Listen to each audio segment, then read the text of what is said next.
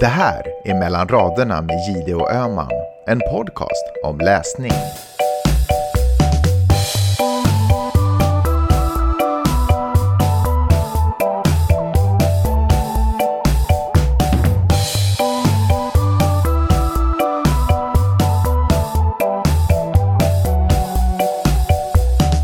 Hej Karin! Hej Peppe! Vilken bok ska vi tala om den här veckan? Jag tycker att vi ska prata om Samlade verk av Lydia Sandberg. Oj. Ja, men jag tycker jag har faktiskt inte avslutat den, men jag vill gärna prata om den för jag kommer en bit i den. Jag vill också tala om Tistelhonung. Och visst läste du den också? Årets bokbok. Ja, jag läste ju den till jag läste halva. Och det tog liksom en ända med förskräckelse, höll jag på att säga. Kom du ihåg att du höll på att reta mig för att jag hade fått någon slags feelgood? Ja, verkligen. Jag kan säga att den feelgood, Karin Gides feelgood-era är över. Ja, du blev vaccinerad alltså? Ja, jag känner det. Att det var liksom bara, nej, det gick inte längre. Någonstans i halva boken. Det är som en relation, vi pratar ju alltid om böcker som att man har en relation med dem. Man får göra slut och så här. Det här var som den där snygga, härliga, charmiga, sportiga killen som man liksom tycker det känns så fräsch efter att ha varit ihop med en sån här Gauloise-rökande intellektuell svår typ. och så kom man på efter några veckors relation att vi har ingenting att säga varann. Så kände jag med Tistelhonung. Och vänta, hold your horses, som vi säger här. Nu vill jag höra. Jag vill tala, men jag vill ännu nämna på en bok och sen går vi rakt in i Tistelhonung. Ja, gör det. Okej, jag har nämligen också börjat lyssna på My Dark Vanessa av Kate Elizabeth Russell, min mörka Vanessa. Låter det bekant? Ja. Den vill jag nämligen tala om. Den är, och jag får nästan rysningar när jag tänker på den. Den ska vi tala om. Bara titeln låter så himla spännande. When you're ready to pop the question, the last thing you want to do is second-guess the ring. At BlueNile.com, you can design a one-of-a-kind ring with the ease and convenience of shopping online. Choose your diamond and setting. When you find the one, you'll get it delivered right to your door. Go to BlueNile.com and use promo code LISTEN to get $50 off your purchase of $500 or more. That's code LISTEN at BlueNile.com for $50 off your purchase. BlueNile.com, code LISTEN. Since 2013, Bombas has donated over 100 million socks, underwear, and T-shirts to those facing homelessness. If we counted those on air, this ad would last over 1,157 days. But if we counted the time it takes to make a donation possible, it would take just a few clicks. Because every time you make a purchase, Bombas donates an item to someone who needs it. Go to bombas.com/ACAST and use code ACAST for 20% off your first purchase. That's bombas.com/ACAST, code ACAST. Men kan vi börja med Tistelhonung eftersom den tydligen väcker känslor hos både dig och mig? Jag vill höra en riktig finsk tango-känslostorm här nu. Nej men, okej, så här. Den här, vänta, vad heter hon? Sara Paborn. Hon har skrivit en bok som handlar om en före detta relationscoach som har livnärt sig på att i radio tala om hur man får sitt äktenskap att hålla och hur man ska, och om man skiljer sig, hur man ska skilja sig lyckligt. Och det är ganska mycket klyschor, men folk har älskat det, för folk älskar ju klyschor. Och, inklusive jag själv tydligen, för jag tyckte det var jättekul som koncept i början. Ja, men jag med, alltså verkligen. Man vill ju liksom, vill du ha hennes jobb? Nej, i och med att hon, vi får inte kanske spoila för mycket, men i och med att hon, det får man reda på från början, att hon är liksom en misslyckad, alltså hon har failat som relationscoach, och det grövsta. Offentligt bespottad. Det är ju lite härligt. Det är egentligen det som fick mig att gå igång för att få läsa liksom om coachingvärlden och att hon misslyckades så totalt. Mm. Och då har hon ingen jobb och så försöker hon desperat hitta någon slags frilansuppdrag och så får hon som uppdrag att intervjua en kvinna som ska berätta om gammal kärlek. Hon som har gift med sin man, som visserligen är död nu, men så var gift med honom i till och med 60 år, en jättelång tid. Så hon åker ner till Skåne för att intervjua den här kvinnan om livslång kärlek. Och så visade det sig att den här kvinnan vill tala om en helt annan man hon träffade när hon var 17 år. Och hade en ganska kort relation med, men som hon fortfarande tänker på som sin stora kärlek. Och Ja, och det är ju det känns ju som ett bra koncept. Så går de här liksom historierna om det är sommar i Sverige eller i Skåne på 1955. Ja, och samtidigt livscoachen nu liksom nutid som försöker kämpa på. Yes. Ja, det är smart tycker jag. Ja, men alltså, jag vet, jag kanske, Du bara, och mer än så var det inte. Ja, men jag kände att jag gör en orättvisa om jag säger att jag var tvungen att hoppa över alla de 50-talsskildringarna, för jag tyckte de var så otroligt tråkiga. För det säger kanske mer om mig som är ointresserad av vad som hände på ett pensionat 1955. Jag liksom gick inte alls igång med de här referenserna till raggsockor, vad man åt då och hur det såg ut på pensionatet då. Och så du är inte ens, jag vill bara fråga, du är inte en sån här som tycker det är kul med de här, du vet, de här SVT-filmatiseringarna som Fröken Friman och vad heter den där restaurangfamiljen och du gillar liksom inte det här. Oj, de har nylonstrumpor med söm och äter så här raketost. Nej. Alltså jag tyckte det var så tråkigt. Alltså jag kollade på den första avsnittet och jag vet att den just den där Vår tid är nu, visst heter den så? Ja, just det. Att den var alltså alla hyllar den och så att du måste kolla på den. Och det kanske också när man går in i en TV-serie med för mycket hyllningar i fickorna så blir man ju ofta besviken. Men jag orkar mig inte sätta in i den. Jag gillar helt enkelt inte. Jag vill att saker och ting ska hända här och nu. Ja. Det är sån är jag. Men okej, och så då fokuserar jag istället på den här coachen och liksom hennes relationsproblem under liksom samtida relationsproblem. Men jag tyckte också det var så platt på något sätt. Och det kanske beror på att alla liksom relationsproblem i grund och botten är exakt likadana. Men den här var liksom...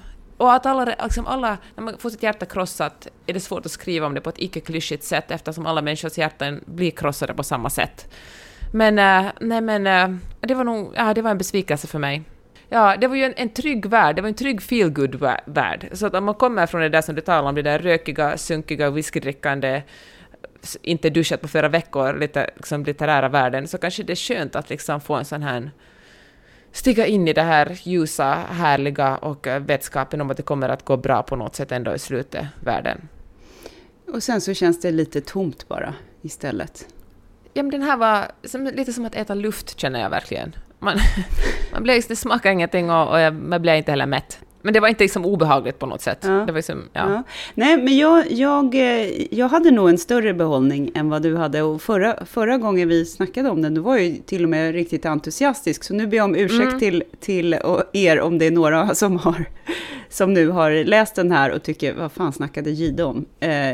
Men jag vet inte, det beror ju lite på kanske vad man har för mindset när man sätter igång. Eller, jag tyckte att premissen var så kul och härlig på något sätt. Och jag trodde att det skulle bli mycket mer liksom svärta kring den här relationscoachens eget livsöde. Och kanske mindre kring de här bina och honungen och den tafatta nyväckta sexualiteten liksom. Just det. Nej, men det hade jag faktiskt också hoppats på. Mer svärta hos relationscoachen. Mer liksom när hon verkligen går ner sig och liksom hur vidrigt det är att förlora allt för grund av att man blir så berusad av... Ja, du börjar spoilervarning. Nej, men det kommer väl fram genast i början. Gör inte det. Jag är så rädd nu. Okej, men så den här får vi passera till historien som inte en av de böckerna som vi kommer som kanske har gjort outplånligt intryck. Men trevlig semesterläsning. Men det kan jag gå med på. Ja. Och jag var så otroligt glad när jag fick den, för jag fick den så fysiskt bok, så jag har ju bara läst elektroniskt allt den här våren. Att bara liksom få bläddra en fysisk bok, så det var ju det som också gjorde att jag läste den från början till slut, för det var så... det är skönt att hålla i en bok man läser. Nu fick jag genast dåligt samvete. Jag hoppas att författaren inte lyssnar på den här podden och blir ledsen för att jag tyckte att inte tyckte det var så bra. Men man kan inte tycka att allting är bra, faktiskt. Och ibland kan man tycka att någonting är bra och dåligt samtidigt. Om man nu ska fortsätta med den här metaforen kring relationer. Att det går ju liksom inte att hitta. Det är så mycket lättare att bara toksåga en bok från början till slut eller tokhylla, såklart. Som den här Lydia Sandgren, jag tror att jag råkade säga Sandberg först, förlåt. Lydia Sandgrens samlade verk som har blivit så enormt hyllad.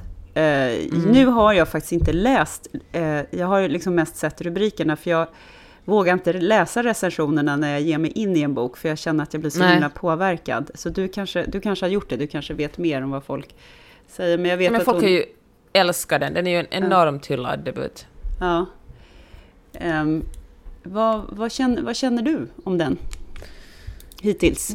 Men vill du dra en liten recap? Vad handlar den om? Ja, den här romanen, den är alltså typ 700 sidor. Det är en tegelsten och bara det är ju faktiskt imponerande som debutroman betraktat. Den heter Samlade verk. Det för tankarna till just en sekvens av historier eller någonting sånt. Och jag tycker att den är en sån, därför att det är så många parallellhandlingar, eftersom vi kommer in på djupet på flera olika romanfigurer i den här boken. Den som vi lär känna, det är två som vi lär känna bäst, är en man som heter Martin Berg. Boken tar avstamp i nutid, när Martin Berg är en medelålders bokförläggare som bor i Göteborg. Det är en väldigt stark Göteborgsskildring. Och i början tyckte jag att det var ett jävla tjat om Götaplatsen och Feskekörka. Men det är ju Ja. Du kan ju inte skriva om Stockholm, vad är fel på den här? Men sen insåg jag så här, min reaktion är ju skitlöjlig, därför att den är egentligen ett tecken på hur enormt Stockholmsfixerad vår samtida litteratur är när det gäller stadsskildringar.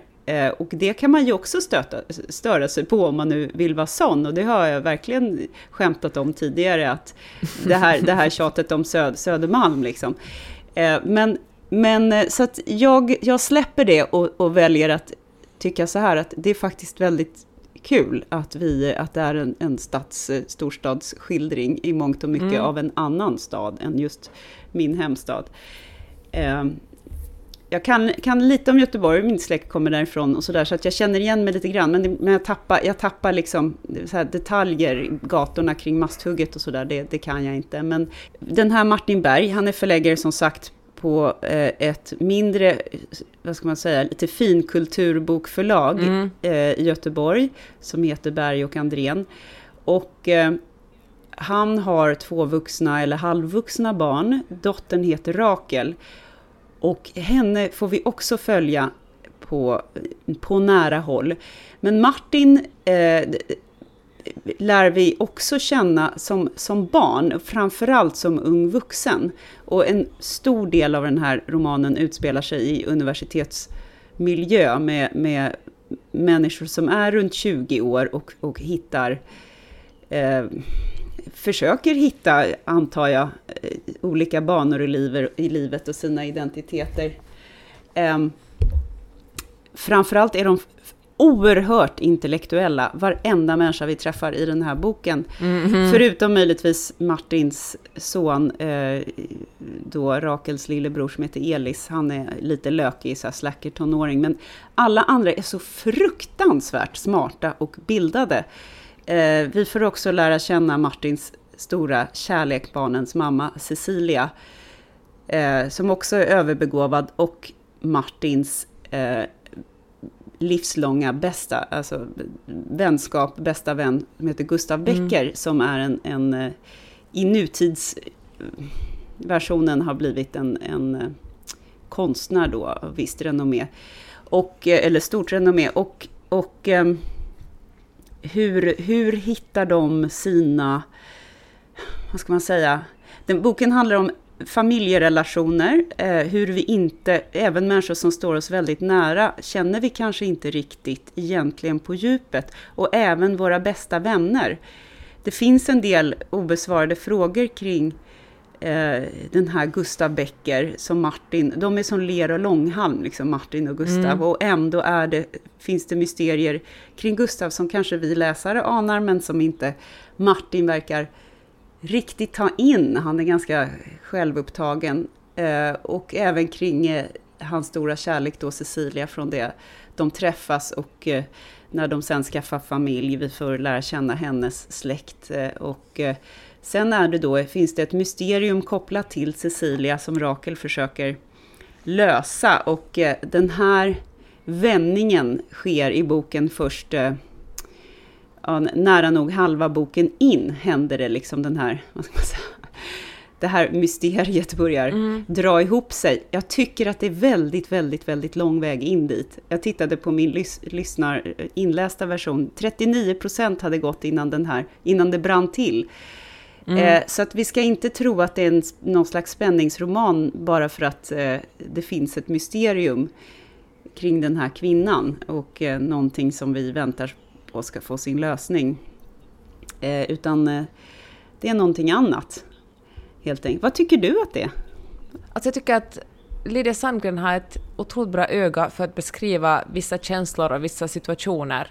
Som när Martin Berg inser att han är medelålders och på något sätt försöker se tillbaka på vad som hände egentligen. Det är bara, någon knäppte med fingrarna och så plötsligt är han här. Och vad hände? Vart är hans liv på väg nu? Jag tycker det är, och inte bara det utan liksom i många, jag tror att ett liksom skarpsynt sätt att beskriva känslor och detaljer som ofta känns fräscht. Och det har varit min behållning hittills. Och det, just kanske för att jag själv håller på att skriva en roman just nu, jag blir så otroligt imponerad av det, för då känner jag att allt jag själv skriver är ganska platt och klyschigt. Och det är också en orsak till att jag har försökt lyssna på den ganska långsamt, för att jag lyssnar på den lite ur ett romanbyggarperspektiv. Jag har försökt jag vill äta den långsamt, så som man äter något som är riktigt gott eller riktigt vällagad rätt, vill man liksom inte sluka den utan liksom finsmaka sig igenom den. Så jag har faktiskt inte ens kommit till 39% ännu. För att ta den här metaforen lite längre då. Jag tycker att den här rätten är som en 5-rättersmiddag på en oerhört fin fransk och oerhört pretentiös krog, nu är det sagt.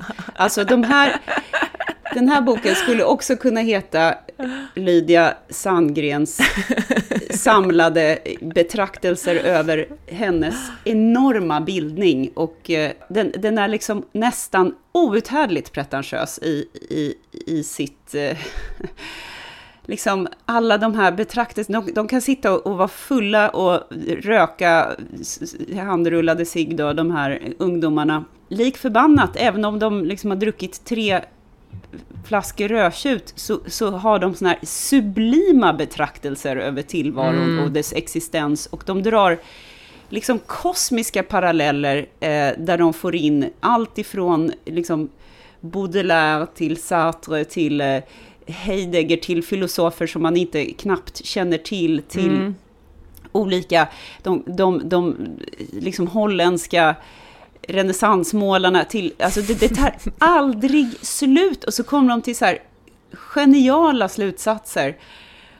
Och alltså varför kan de aldrig, jag vet inte, kan de aldrig bara tramsa eller? Ja, okej, vänta så här. Jag tycker förresten det var en superrolig jämförelse, den där fine dining-restaurangen där man äter en så här 7-rätters tasting menu och det bara kommer in med och så ska man bara, rätter. Vilken bouquet. Ja. Och jag känner mig nästan dum som läsare. Det är som att någon skulle liksom servera mig sniglar och jag egentligen tycker så här, men det här är inte riktigt min grej. Så bara, det finns inget mer förnämligt än sniglar. Till och med de här jävla ungarna, de äter musslor och vitt vin när de har råd. Liksom. Vem gör det? Alltså, Gorbyspiroger, jag vet inte. Har du varit på ett universitet där folk håller på det här sättet?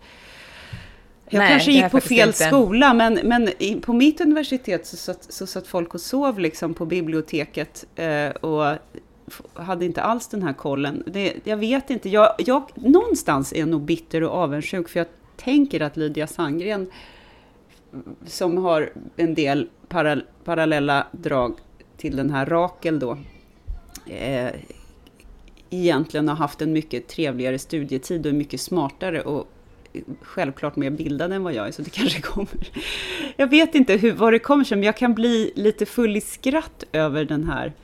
Kan de inte ta ett steg utan att citera liksom någon jävla filosof? Var det ironi? Men tänker du så här att det blir att den kanske delvis fått så bra recensioner för att man känner sig smart och intellektuell när man läser den? Det är liksom motsatsen till att läsa Camilla Läckberg, där man bara liksom, som då är den hamburgaren på In-N-Out Burger som man frossar i sig och så går man vidare. Medan den här, jag säger inte att det är Kejsarens nya kläder, för jag tycker faktiskt den är väldigt välskriven. Ja. Men att det blir någon slags effekt på att intellektuella människor fattar blinkningarna och kan liksom förstå referenserna, och då känner man sig ännu smartare.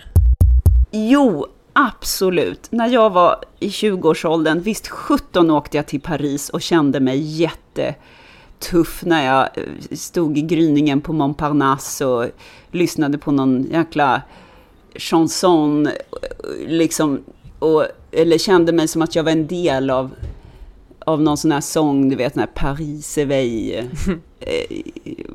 bla bla bla, och så gick jag in någonstans och beställde en croissant, och den var helt nybakt, och du vet, allting var så här, och så drack jag lite svart kaffe och vad man nu höll på med. Men som vuxen är inte det här är ju bara det är som någon slags pås. När jag tittar tillbaka på mig själv så var ju det där en ungdomsfas som var liksom väldigt poserande på ett sätt och utforskande.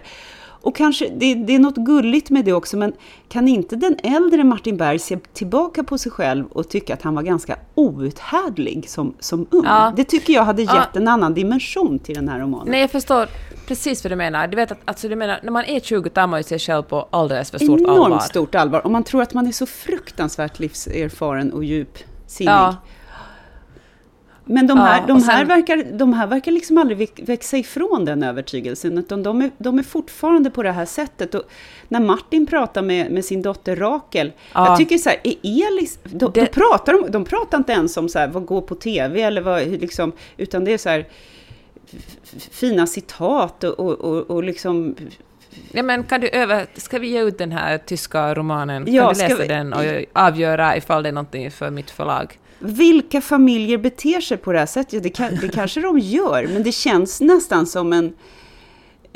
I och för sig får jag säga att i den här bokens försvar, så innan vi började spela in så sa du att du ska använda din förläggarmamma som lektör till en bok du håller på med. Så det finns ju faktiskt familjer som håller på med sånt här. Ja. Absolut. Och jag kan absolut inte hyckla på så. Jag är uppväxt i en väldigt kulturintresserad familj, men nog 17. Men det finns en gräns. Pågår det andra dialoger vid frukostbordet än liksom. Det är precis som Heidegger brukade, alltså du vet, det var inte riktigt på den nivå, även om vi har massa böcker i bokhyllorna. Och vem är jag att kritisera ett fiktivt romanbygge egentligen? Hon får ju bygga vilken familj som hon vill. Ja, men det är ju lite tanken med den här podden. Ja, men jag tycker också, det är väl det att jag kanske tycker att det blir lite snudd på parodiskt, att det blir så, och det tar bort min känsla. Jag vill att de här personerna ska vara mindre intellektuella och mer mänskliga. Ja, jag förstår. Faktiskt. Med kött och blod och lite mindre mer hjärna. Ja, och lite mer så här motsägelsefulla drag. Kan man inte vara både mystisk och undanglidande och högintelligent som Cecilia och Gustav är, och kanske också vara liksom lite töntig eller lite rolig eller lite, jag vet inte, bara prosaisk på något sätt. En annan grej som jag kan tycka är lite omoget i romanen är skildringen av medelåldern. När unga människor skriver om folk i 50-årsåldern, då är man ju så jävla skröplig så att det liksom, och allting handlar om detta åldrande, och det gör så ont i knäna och man går och försöker träna och sen så ändå har man ont i ryggen och man får inte till det och man får inte knulla och man är singel och allting är så här en enda livslång väntan på död. Det är inte så, alltså newsflash, jag är nästan 50 och det är inte, jag går inte omkring och tänker på åldrandet hela tiden.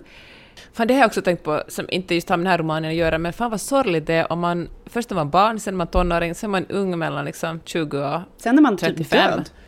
Ja, men och sen från 35 och liksom, sen är man gammal, eller så är man medelålders, så sen är det bara döden som inväntar en. Det är otroligt sorgligt om man liksom 2/3 av sitt liv är gammal och liksom Ja. Men så känns det ju när man är ung. Och så kände jag när jag stod där på Montparnasse. Om jag såg någon stackars 40-taggare sitta i en bar. Tänkte jag, herregud, stackars människa.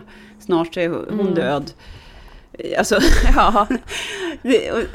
och det kanske är, jag tänker, Lydia Sandgren är så fruktansvärt begåvad som författare. Språket är så, alltså det är sån mognad i språket och i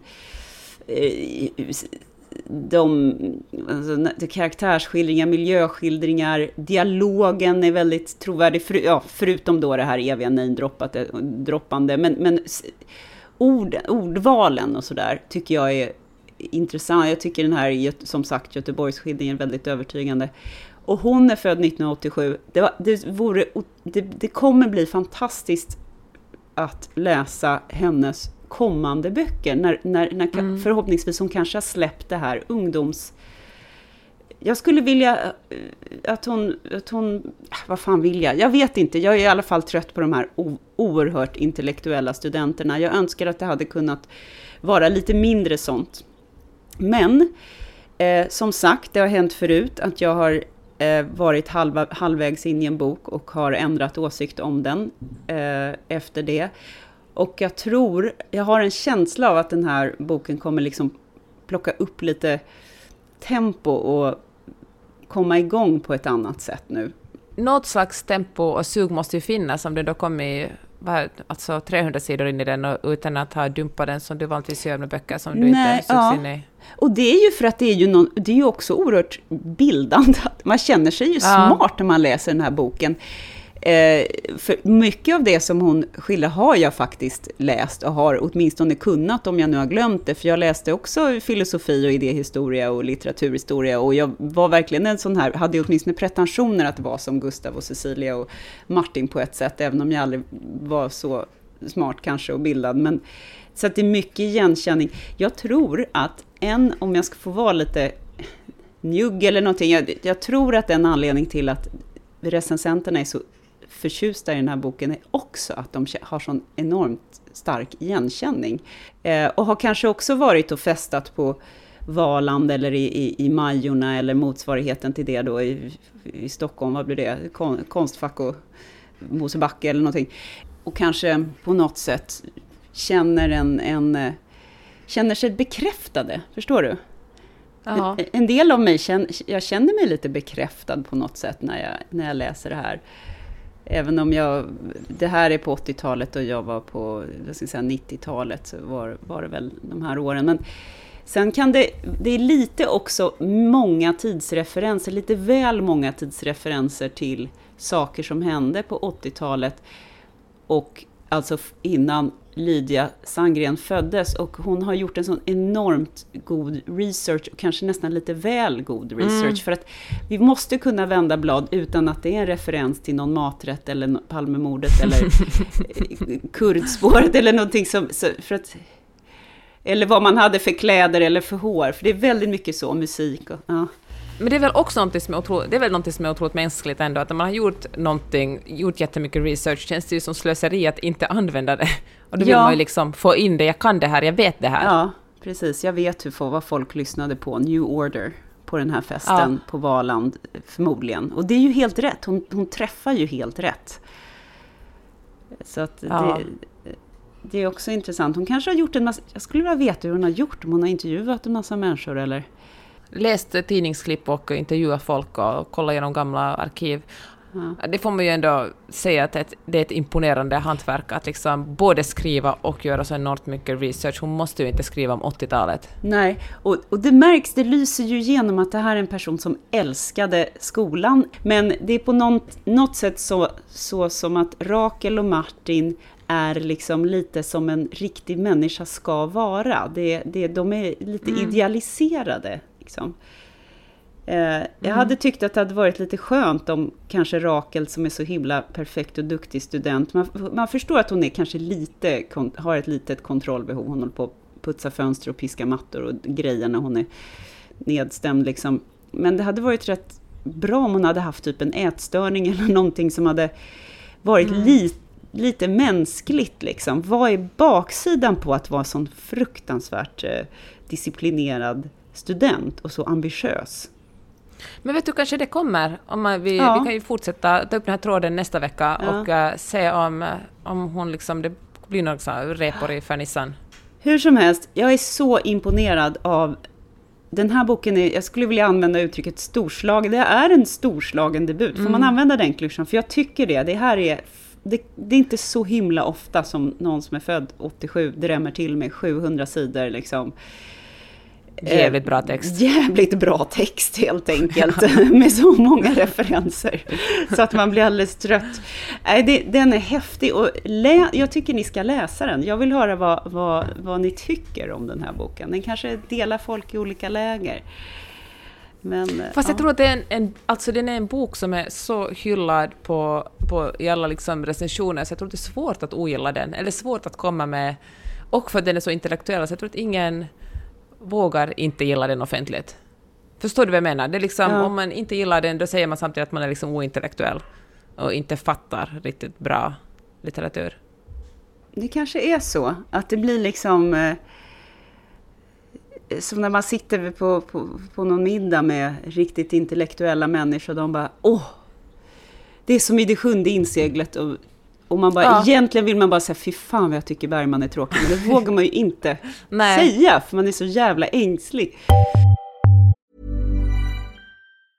Ready to pop the question? The jewelers at BlueNile.com have got sparkle down to a science with beautiful lab-grown diamonds worthy of your most brilliant moments. Their lab-grown diamonds are independently graded and guaranteed identical to natural diamonds, and they're ready to ship to your door. Go to BlueNile.com and use promo code LISTEN to get $50 off your purchase of $500 or more. That's code LISTEN at BlueNile.com for $50 off. BlueNile.com, code LISTEN. Hey, it's Danny Pellegrino from Everything Iconic.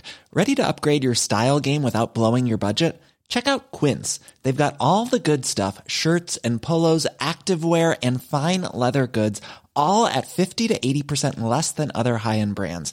And the best part? They're all about safe, ethical, and responsible manufacturing.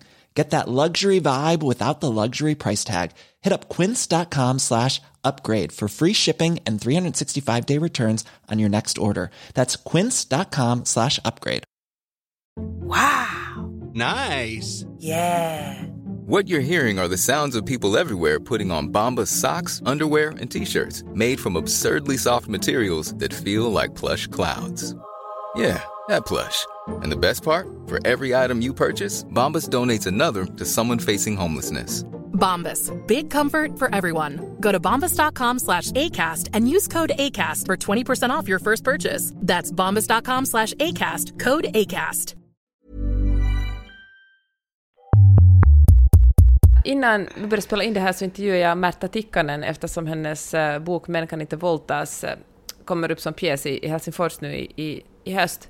Och vi talar om hur otroligt hatad Män kan inte våldtas bli i 1975 när den kom ut i Finland. Hur liksom folk beskrev den som sliskig chocklitteratur. Det handlar alltså om en kvinna som blir våldtagen på sin 40-årsdag och sen hämnas hon genom att våldta mannen tillbaka. Och så ringer hon polisen för att hon tänker att hon vill ta det här straffet. Men polisen tycker att det är så förnedrande för en man att män kan inte våldtas. Och det är så förnedrande för en man att bli offer för en kvinna. Att de vägrar att liksom arrestera henne. Och så handlar det mycket om jag tänker att alla våra lyssnare har säkert läst Män kan inte våldtas. Men den är, och hon berättar hur folk hade... vilket enormt hat hon hade fått för att ha skrivit den. Och först liksom långt senare så blev den en klassiker. Och jag tänker att jag ser inte att samlade verk kommer att gå motsatt. Samlade verk kommer alltid att vara jättebra. Men jag tycker det är spännande att man kan skriva en bok som verkligen får de sämsta recensionerna. Och liksom, men hon sa att det fanns ingen recensent i Finland som gav den ett positivt omdöme.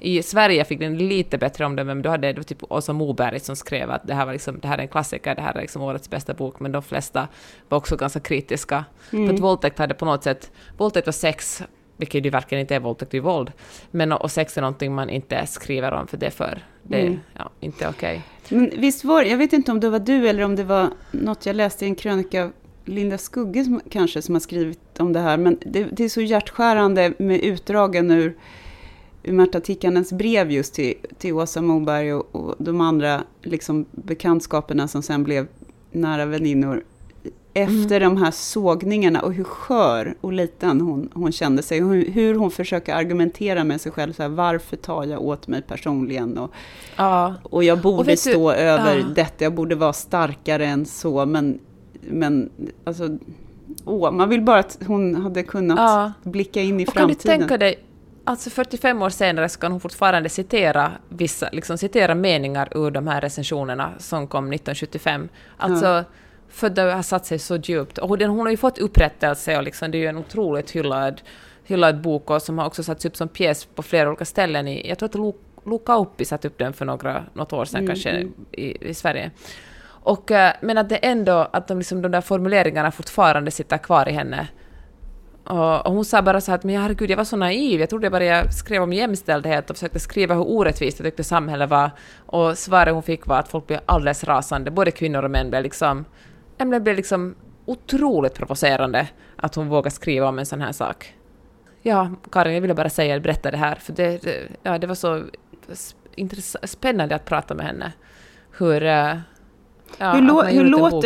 låter hon idag när hon liksom pratar om de här sakerna? Hur är hennes tonfall? Hon var fortfarande, alltså hon låter verkligen väldigt pigg och glad. Det var så fint att tala med henne. Men hon är fortfarande, hon ser tillbaka liksom med ömhet, tyckte jag, på sig själv. Hon var så att jag var så naiv, jag kunde liksom inte förstå. Jag hade liksom ingen aning om vilka reaktioner det skulle väcka. Men samtidigt sa hon att det var någon slags ilska också i henne. Att hon då också kände att det här är någonting som jag måste skriva för att vi måste ju alla tillsammans förändra världen.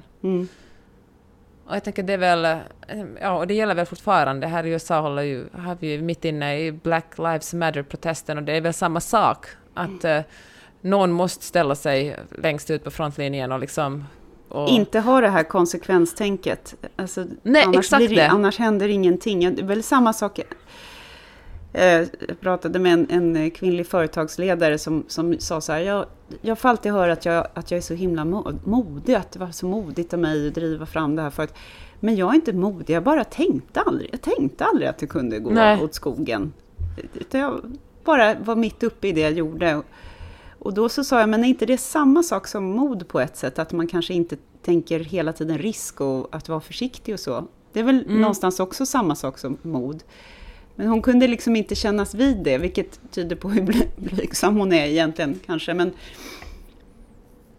Nej, men jag förstår precis. Och vet du vad, nu jag läste Ellen Strömberg som en finlandssvensk författare, jättebegåvad, och hon ska dra en skrivkurs i sommar, och hon skrev så här att när man skriver man kan inte redigera samtidigt som man skriver. När man skriver måste man bara skriva. Och jag tänker att det handlar väl samma sak, det är väl också någon slags mod i att bara, det får liksom bära eller brista, nu kör vi. Håller man på liksom att väga varje steg eller varje ord eller varje mening, då liksom kommer man aldrig någon vart. Ibland måste man bara blunda och trycka på gasen och liksom ta konsekvenserna när de kommer.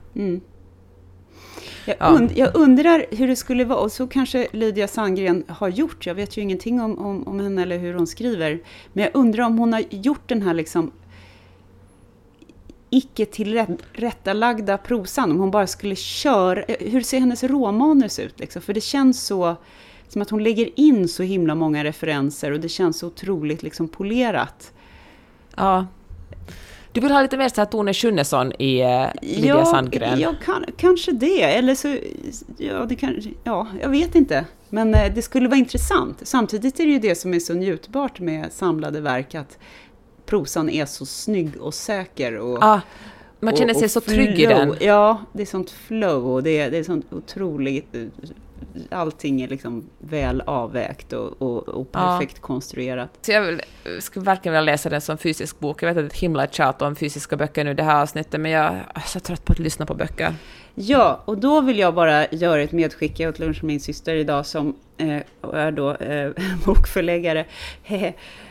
Och hon sa det att det är så många fina bokhandlar som går på knäna just nu för att folk inte vågar ge sig ut och köpa fysiska böcker i bokhandlar. Och jag vet inte hur ni löser det mitt i coronakrisen, men kan ni ringa och beställa böcker och be dem ställa ut en kasse liksom, eller någonting sånt där. Men snälla stöd era bokhandlar, köp fysiska böcker på något sätt. Därför att webbförsäljningen går okej, men den kompenserar inte för alla de här.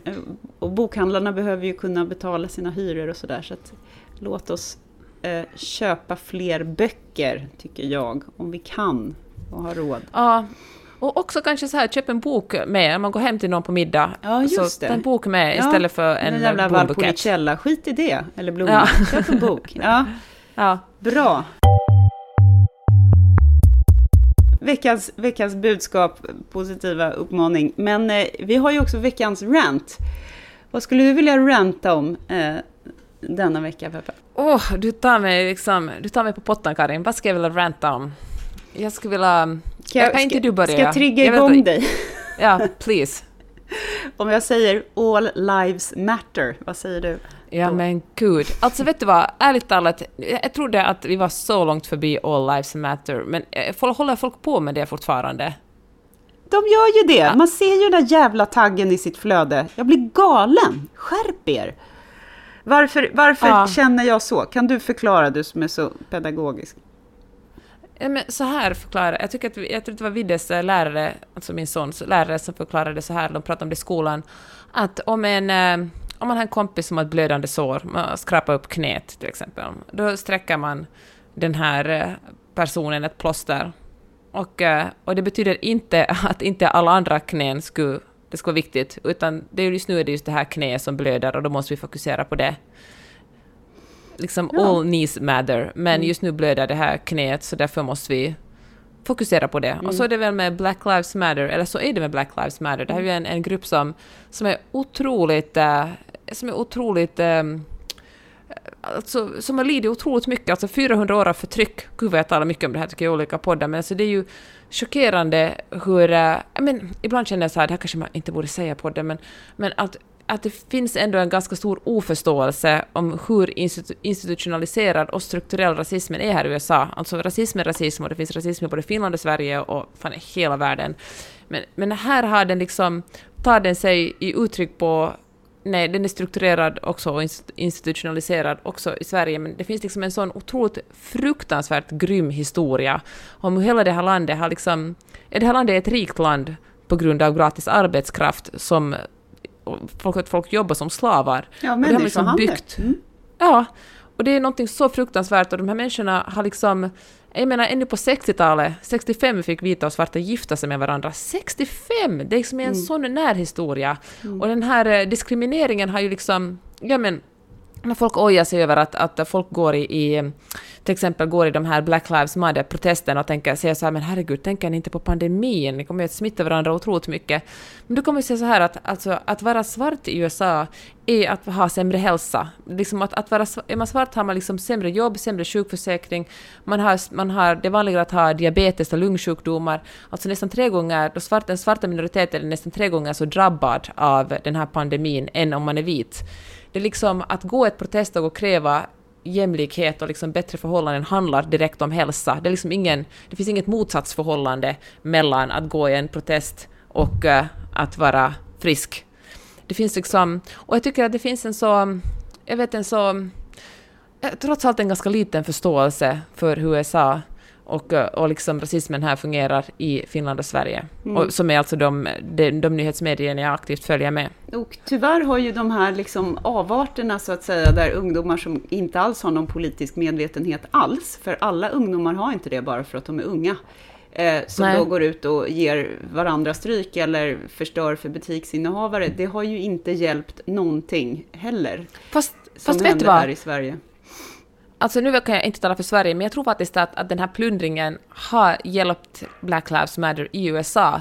För jag tror att om man bara hade haft fredliga demonstrationer, tror jag liksom att nyhetsmedierna hade tröttnat ganska fort på att skriva om det. Och jag tror att alltså de här folk som krossar skyltfönster för att stjäla ett par sneakers, de har ju som du säger ingen politisk medvetenhet. Men jag tror faktiskt att det har varit förstörelse har gjort att nyhetsmedia har skrivit om det, och att den här saken liksom inte har dött ut och ingen har blivit klappad på huvudet, utan att det verkligen har lett till konkreta åtgärder. För en historisk tid här alltså, att man förändrar hela liksom, polisväsendet. Men samtidigt, är ju liksom jag förstår det, och det kan nog vara så i viss mån, men samtidigt så har det ju också gett liksom mylla till mer konservativa personer som då liksom anklagar hela rörelsen för att vara våldsam. Förstår du? Så det är ju också kontraproduktivt samtidigt som det kanske är produktivt. Historien får väl utvisa vad som händer. Men alltså före förra valet, före 2016, då var liksom bara ungefär 40% av amerikanerna tyckte liksom att Black Lives Matter var någonting var en viktig rörelse. Och att företag, att skriva Black Lives Matter, lägga ut för Black Lives Matter för företag var liksom en ganska farlig politisk yttring. Men nu när New York Times mätte liksom hur många amerikaner som stöder Black Lives Matter-rörelsen, var det liksom över 70%.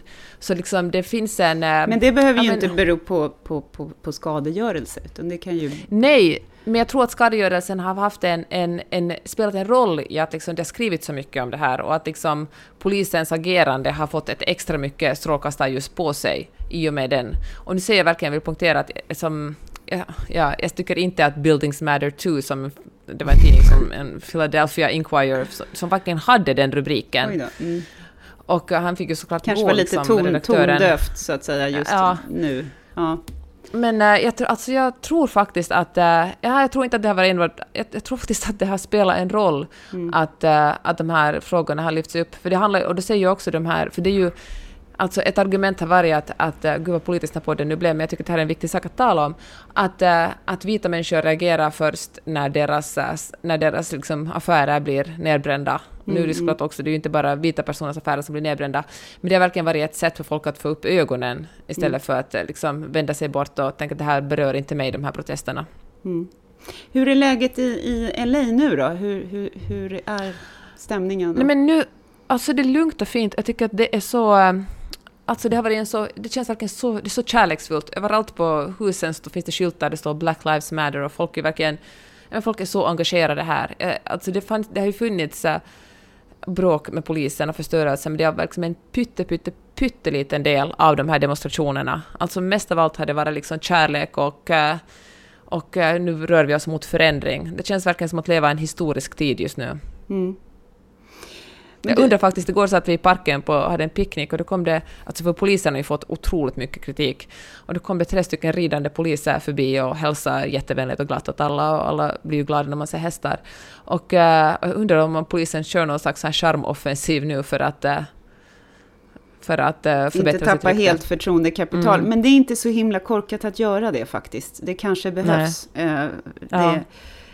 Det behövs nog både och man ska förstås inte liksom sminka grisen och hej och hå, och om det inte ligger någonting bakom. Men jag tror nog att det är ganska smart att visa unga människor att det finns faktiskt reko-poliser också. För det här, liksom, det finns ingenting som gynnas av ett grundmurat polishat som är liksom onyanserat från folk som knappt har träffat poliser. Det tror inte jag är heller vägen framåt. Nej. Men polisen måste ju se över, alltså i Minnesota har de ju verkligen nu röstat för att göra om hela polisväsendet, kolla polisens befogenheter, se vem som har liksom mer så här community-poliser som man känner till med namn liksom, och har liksom, som helt enkelt har, men som du säger, har en närmare relation med invånarna i staden och specifika områden. Nu måste jag bara säga till, men kanske obetydlig, fast jag tycker ändå det är en rätt viktig sak i sammanhanget. Jag har sett så mycket rapportering.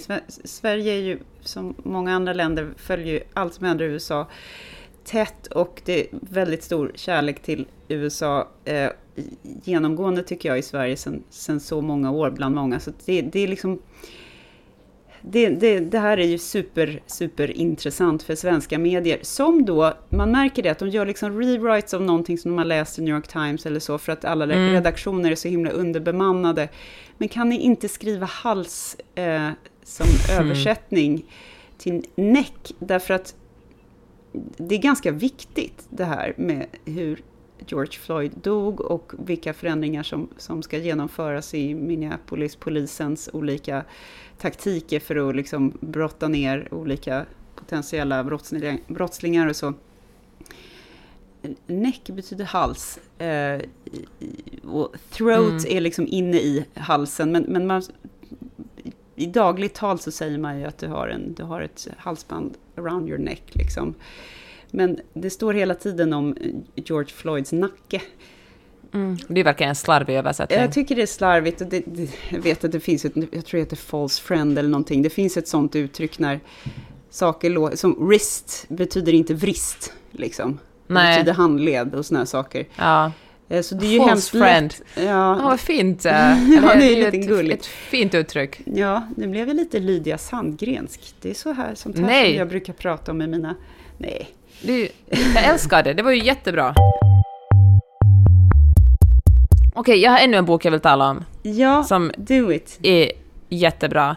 Det är My Dark Vanessa, min mörka Vanessa av Kate Elizabeth Russell. Och den handlar om en 15-årig flicka som går på en internatskola och blir kär i sin 42-åriga lärare. Och de inleder en relation och hon känner att det är ju spännande för henne. Hon har aldrig blivit kysst och hon har liksom aldrig egentligen varit kär ordentligt. Och han groomar henne. Alltså det blir ganska tydligt igen så att han vet vad han gör. Och men hon känner ändå att hon är i kontroll och att det här är en relation som är de är på en likvärdig relation och det är samtycke. Och det är verkligen otroligt obehaglig läsning stundvis. För att när man är 15 år är man väldigt ung. Alltså man är ju verkligen ett barn. Om man är liksom jämfört med en 42-årig gubbe. Men hon ser det här liksom, han ger henne Lolita såklart. Kräks i halsen. Ja, men det är obehaglig läsning stundvis. Och då klipp till när hon är vuxen och MeToo-rörelsen och så är det en annan kvinna som kontaktar henne. Och den här kvinnan berättar att hon, när hon var tonåring, när hon var liksom 15, så hade hon en relation med den här samma läraren. Och då kastas allt upp i luften, för då liksom den här, hon har ändå så vuxen har liksom den här huvudpersonen sett att det här var liksom det var en relation hon hade. Men nu när hon på något sätt börjar få se ett mönster så inser hon att hon egentligen blivit utsatt för han har liksom våldtagit henne. Och det är det står här, när jag läste om det stod att hon har skrivit på den här boken i 18 år. Det har liksom varit en lång process. Men den är väldigt bra och väldigt hemsk. Jag vill faktiskt att du läser den eller lyssnar på den så vi kan tala om den i nästa avsnitt. Om jag får ge dig en uppgift. Om du pallar det liksom. Kom du ihåg för ett par år sedan när vi pratade om den här Laura Dern som har regisserat The Tale som är för HBO eller Netflix, en tv-serie. Ja. Den handlar också om en vuxen kvinna som på något sätt, hennes bortträngda minnen kommer fram från när hon var kanske 14 och också blev groomad och förförd av typ hennes ridlärare eller någonting sånt där. Den är otroligt otäck och det är samma typ av hisnande känsla när man liksom får gå in i hennes huvud och förstå undan för undan att det här inte var en kärlekshistoria, det var ett övergrepp. Hon var inte utvald och speciell, hon var ett offer. Liksom. Och vad fruktansvärt det är. Allting liksom bara faller. Och hur sorgligt det är med unga människor och även vuxna för all del. Hur man bygger upp som en försvarsmur runt sig själv för att det gör så jävla ont att förstå att liksom hon blev våldtagen av den här mannen och hur han utnyttjade henne. Och det finns säkert så enormt mycket skam i det här. Det är just det där, skammen i att vara ett offer. Men precis, och när man är så där ung, när man är tonåring och på något sätt lever något mellan att vara barn och vara vuxen och det bästa, alltså det som man vill allra mest är att vara vuxen. Man vill liksom vara mogen, och det är liksom såklart, det är ju, alltså, en strävan är att bli vuxen. Och om det finns en annan vuxen människa som ser en och som låtsas att man är lika. Ja, det är klart man vill ta ett steg in i den världen. Ja, det är klart man vill. Och man känner sig så otroligt utvald. Och sedd, ja, precis. Ja, och man blir de är så skickligt manipulativa, den här typen av förövare. Jag tycker predator är så bra ord på engelska, men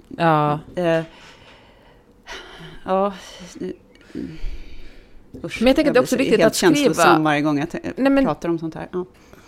Ja, men konstigt är det ju ändå inte kändes så, för det är bra liksom alla de texter som finns om det här, för att också på något sätt ta bort skammen kring att vara ett offer. För att offer är ju liksom ingen personlighetstyp eller någonting som en viss typs människa inte är offer, utan offer är ju någonting som någon annan gör en till. Någon annan förgriper sig på en. Det är ju ingenting som man själv kan påverka. Nej, om man blir ett offer. Om man är ett barn och de är vuxna. Jag hoppas så innerligt att de här Jeffrey Epstein-människorna i världen inte får komma undan med det på samma sätt nu. För att är det någonting som Me Too gjorde var ju visst ställa folk till svars, men framförallt hjälpa till att utbilda unga kvinnor i vad gränserna går och vad som är, och omvärlden. Det blir liksom ett uppvaknande för omvärlden. Så jag hoppas verkligen att vi andra som står bredvid och kanske för 20 år sedan hade liksom noterat att det där är ju lite konstigt kanske. Att man liksom är lite mer så här, ta bort den här jävla filtret från ögonen och säg till. Slå larm, prata med den här unga kvinnan. Ja. För hittills hade det varit så att det är liksom lite pinsamt att ställa en fråga och vara sådär att nu tycker jag att det som ni två sysslar med inte är okej. Men istället att det ska bli otroligt skamfyllt att inte göra det. Att se bort, att skammen ligger verkligen i den som anar någonting men väljer att inte säga till. Men jag kan verkligen rekommendera Min mörka Vanessa. Den är... Vad sa du att hon heter, hon som har skrivit den? Hon som har skrivit den heter Kate Elizabeth Russell. Bra, så den har vi talat om. Lydia Sandgrens samlade verk. Sara Paborns Tistelhonung. Det är väl de verken vi har nämnt den här podden. För att vi fick ett meddelande från en lyssnare som ibland tycker att vi är lite otydliga med titel och författare. Så att det kan vara bra att ha med det. Vi kan ju också hashtagga in det på ett annat sätt i sociala medier. Du, vad kul. Då får vi fortsätta att prata om samlade verk. Jag hoppas att det blir en jag tror att jag anar att det kommer den kommer utvecklas på ett annat sätt nu, den här romanen. Jäkla läsupplevelse är det. Ja, men visst är det. Jag ska läsa vidare eller lyssna vidare i den. Och så pratar vi mer om det nästa vecka. Ja, ta hand om dig och ta hand om er, hörni. Nu börjar sommaren. Vi hoppas att det blir ljusare på alla sätt och vis. Det är en intressant tid vi lever i. Någonstans så diplomatiskt av dig. Ja, nej, men någonstans måste vi ändå känna att fan, vi var med nu, Peppe. Vi var med när allt det här händer. Va? Ja, helt vansinnigt när man tänker på det. Mitt inne i pandemin och liksom Black Lives Matter-rörelsen. Medborgarrörelsen, man får ju lite gåshud. Fy fan vad häftigt ändå. Ja. Läs böcker, köp böcker och tack för att ni lyssnar på den här podden. Vi ses nästa vecka. Puss och kram. Hej då. Du har lyssnat på Mellan raderna med Gide och Öhman. En podcast om läsning med programledarna Karin Gide och Jeanette Öhman. Glöm inte att du kan mejla dem på mellanraderna@gmail.com. A lot can happen in the next 3 years. Like a chatbot may be your new best friend. But what won't change? Needing health insurance. United Healthcare Tri-Term Medical Plans are available for these changing times. Underwritten by Golden Rule Insurance Company, they offer budget-friendly, flexible coverage for people who are in between jobs or missed open enrollment. The plans last nearly 3 years in some states, with access to a nationwide network of doctors and hospitals. So for whatever tomorrow brings, United Healthcare Tri-Term Medical Plans may be for you. Learn more at uh1.com. Hey, it's Paige DeSorbo from Giggly Squad. High quality fashion without the price tag. Say hello to Quince. I'm snagging high-end essentials like cozy cashmere sweaters, sleek leather jackets, fine jewelry, and so much more. With Quince being 50 to 80% less than similar brands. And they partner with factories that prioritize safe, ethical, and responsible manufacturing. I love that. Luxury quality within reach. Go to quince.com/style to get free shipping and 365-day returns on your next order. Quince.com/style.